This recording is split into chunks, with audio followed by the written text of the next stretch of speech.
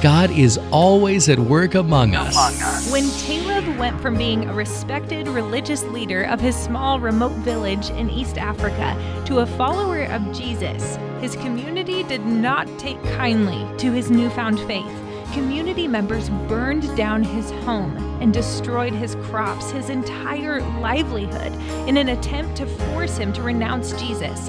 But Taleb refused to back down, remaining steadfast in his faith in spite of the persecution.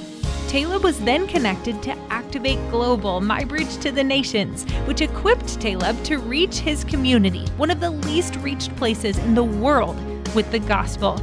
They gave Taleb tools to start a kingdom business and share the gospel, while providing much-needed support and encouragement from fellow brothers and sisters. Just their presence reminded Taleb he was not alone on this extremely difficult journey in a hostile situation, and he and his family pressed in to being used by God to lead others to Jesus.